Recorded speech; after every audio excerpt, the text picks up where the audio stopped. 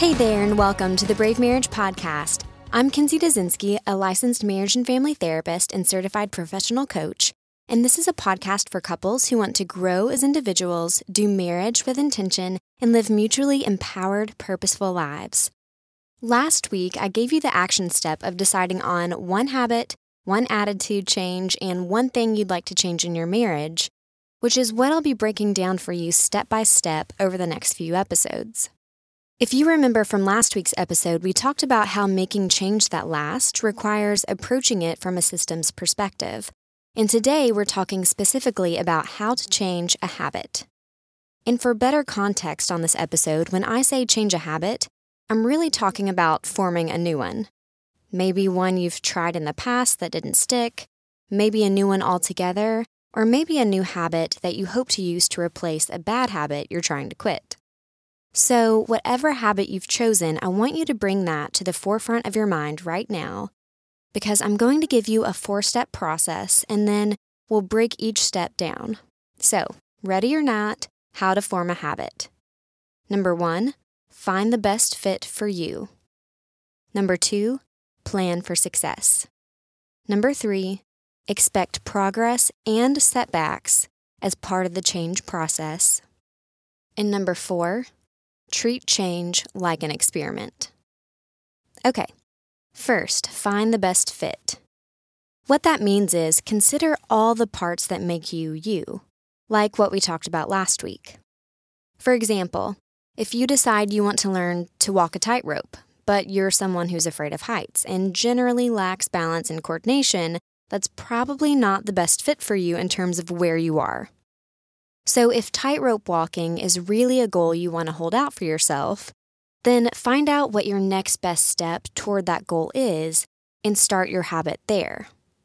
Maybe it's working on your balance and coordination, in which case you might decide to form a habit of practicing exercises that are good for balance at home. I know that's a random example, but here's how I've used this in my own life. This year, I've decided that I want to start a new habit by doing yoga for 90 days. The reason I chose that length of time is because they say, though the research varies on this, that it takes 21 to 30 days to form a new habit and 60 to 90 days to make it stick. So I chose yoga for 90 days because, having grown up as a gymnast, I'm used to working on my strength and flexibility, so I anticipated that that would come easier than other exercises.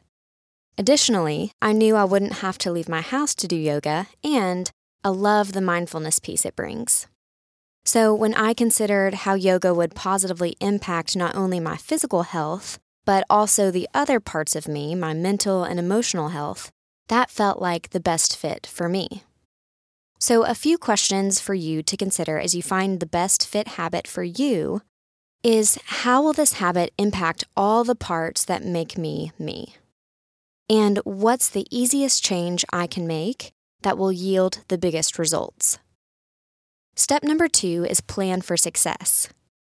As I've heard it said before, failing to plan is planning to fail. I know that sounds extreme, but when you understand change from a systems perspective and you realize that we're always being pulled back to our set norm, you begin to see why setting yourself up for success is so important. We have to have structures in place to help us follow through, because most of the forces around us, including our family members, which we'll get to in another episode, will be pulling us back toward our set norm. So as you think about planning for your own success, I want to present you with 3 things to think about. First, finding your intrinsic motivation. Second, using your natural tendency to help you, not hurt you. And third, organize your environment accordingly. So first, you have to find an intrinsic motivation, because that's the only way your new habit will stick long term. Habits have to be tied to an intrinsic motivation, such as meaning, satisfaction, freedom, or inner peace. If they're not, habits don't stick long term. And by the way, do you notice a theme with those intrinsic motivations? They're all wholehearted emotions that lead to fulfillment from the inside out. Extrinsic motivation, on the other hand, include success, attention, profit, and fame. And notice the theme woven throughout those extrinsic motivators. They're empty and elusive benchmarkers that people reach for in hopes that they'll lead to fulfillment, when actually, they're just external rewards that keep you chasing fulfillment outside of yourself. See, if you're trying to form a new habit and your motivation is attention because you think attention will lead to greater success, and greater success will lead to larger profits, and larger profits will lead to inner peace or freedom or satisfaction, well, that's where the logic breaks down. Attention is a motivator that exists outside of yourself. And the realization of that reward, or any of the others I mentioned, aren't dependent on you, but on others' valuation of you. So what do you think happens as soon as an extrinsic motivation goes away? Well, there goes your habit. Because when the motivation you're driven by exists outside of you, you'll always be seeking fulfillment from the outside in. When if you would have just started with the emotion you desired in the first place, such as inner peace or freedom, and let that fuel your efforts, you'll avoid so much of the chaos and confusion and discontentment that surrounds trying to make change the other way. So as you think about your own intrinsic motivation, I want you to ask yourself 3 questions. How do I want to feel, intrinsically and long-term, as a result of this new habit? Who do I wish to become as I implement this new habit? And as an internal check, do I want to become that person for myself or for someone else? Because we can easily trick ourselves if we're not clear on this question or honest in our answer. And just so you know, I did this check today myself, not with forming a yoga habit, but with other areas in my life, and I'm telling you, it's an important one. Okay, part B of planning for success is using your natural tendency to help you rather than hurt you. And when I say tendency, what I'm referring to here is Gretchen Rubin's work on the 4 tendencies. If you've never heard of her before, Gretchen Rubin is a researcher who sought to find out how people form habits because habits, as she discovered in her earlier research, are embedded in the lives of the happiest people by self-report. And what she discovered was that people tend to successfully form habits not according to their own willpower, but instead based on the way they instinctively respond to internal and external expectations, or what Rubin calls the 4 tendencies: upholders, obligers, questioners, and rebels. So upholders respond well to both internal and external expectations. Obligers respond well to external expectations, but not internal expectations.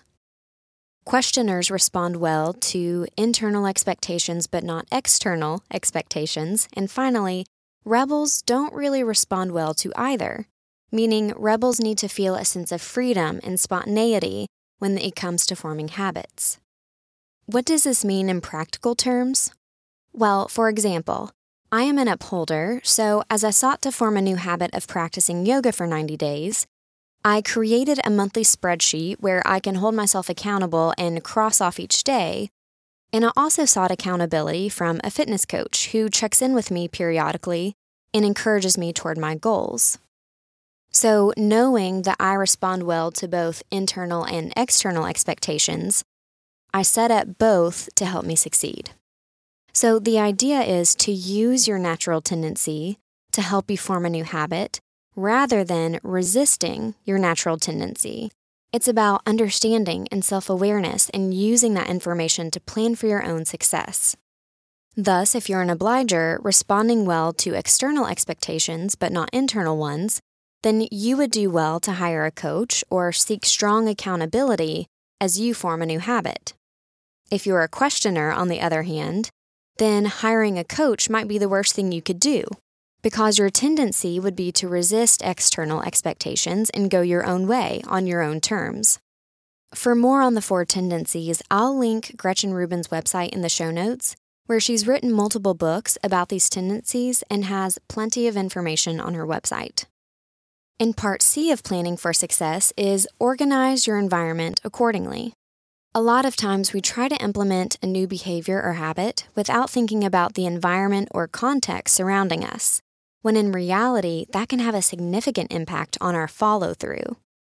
Because remember, in thinking about ourselves as systems that interact with our environment, then to the best of our ability, it's important to make sure our environment is working optimally for us. So, what's the best time of day? Do I need a designated area or not? What do I need to communicate about the new habit I'm trying to form with others living in my house? Now, I'll tell you a difference I've observed in my office between Type A and Type B people. Type A's, or J's on the Myers-Briggs if you're familiar with that, seem to need more order and structure in order to feel freed up to form a new habit. Type B's, however, or P's on the Myers-Briggs assessment, seem to need things to feel natural in order for them to feel comfortable. So, my desire for a tidy room that's dedicated to my yoga practice might feel stuffy to a Type B person who desires spontaneity and the freedom to practice yoga wherever he or she may choose. And I wanted to highlight this difference because it seems to me that there are way more Type A personalities teaching and coaching people on habit change, which leads us to think there's only one way of doing things, especially when it comes to our own growth. But to my Type B people, to those who thrive on creativity and spontaneity, your way of doing things is probably going to be way more fun for you, and therefore far easier to implement change than trying to follow the advice of someone who has different values when it comes to organizing their environment. So, plan for success and set up your environment in a way that works for who you are. Moving on to step 3 of forming a new habit, expect progress and setbacks.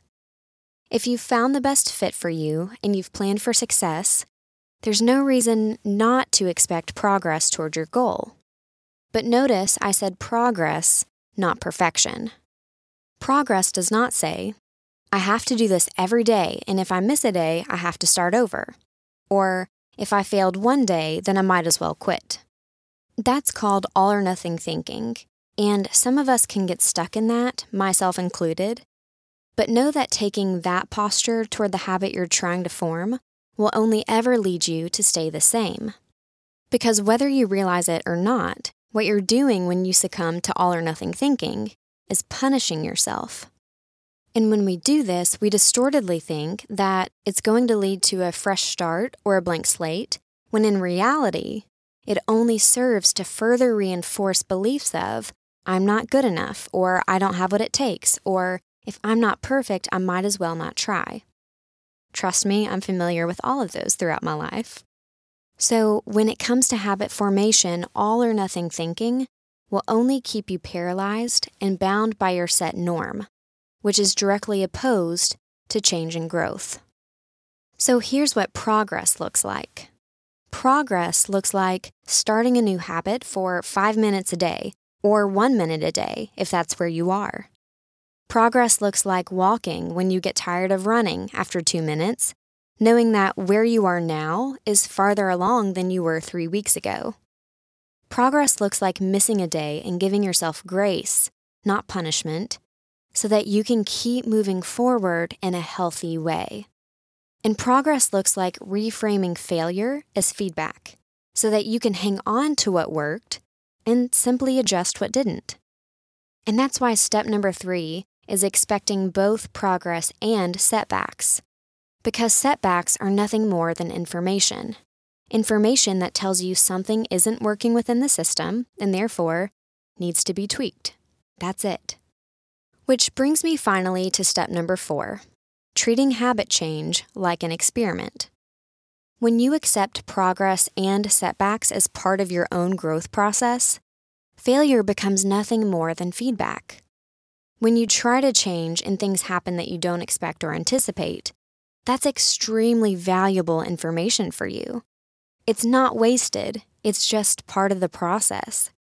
It's you testing a hypothesis of what you think will work for you by manipulating a certain variable within the system, in our case, trying to form a new habit, and then testing it, drawing conclusions, and refining your hypothesis as you go until you find what works for you so that you can form habits that last. So I hope you're feeling encouraged at the end of this episode and thinking about what changing, forming, or sticking with a habit looks like specifically for you. Your action step for today is to write out these steps and apply them to the changes you're trying to make this year. Again, those 4 steps of changing a habit are: find the best fit, plan for success, expect progress and setbacks as part of the process, and treat change like an experiment. And my prayer for you today is that you'd have courage to start, the strength to keep going, and the desire to honor the Lord through your life and all you do. I'll talk to you next week. Bye-bye.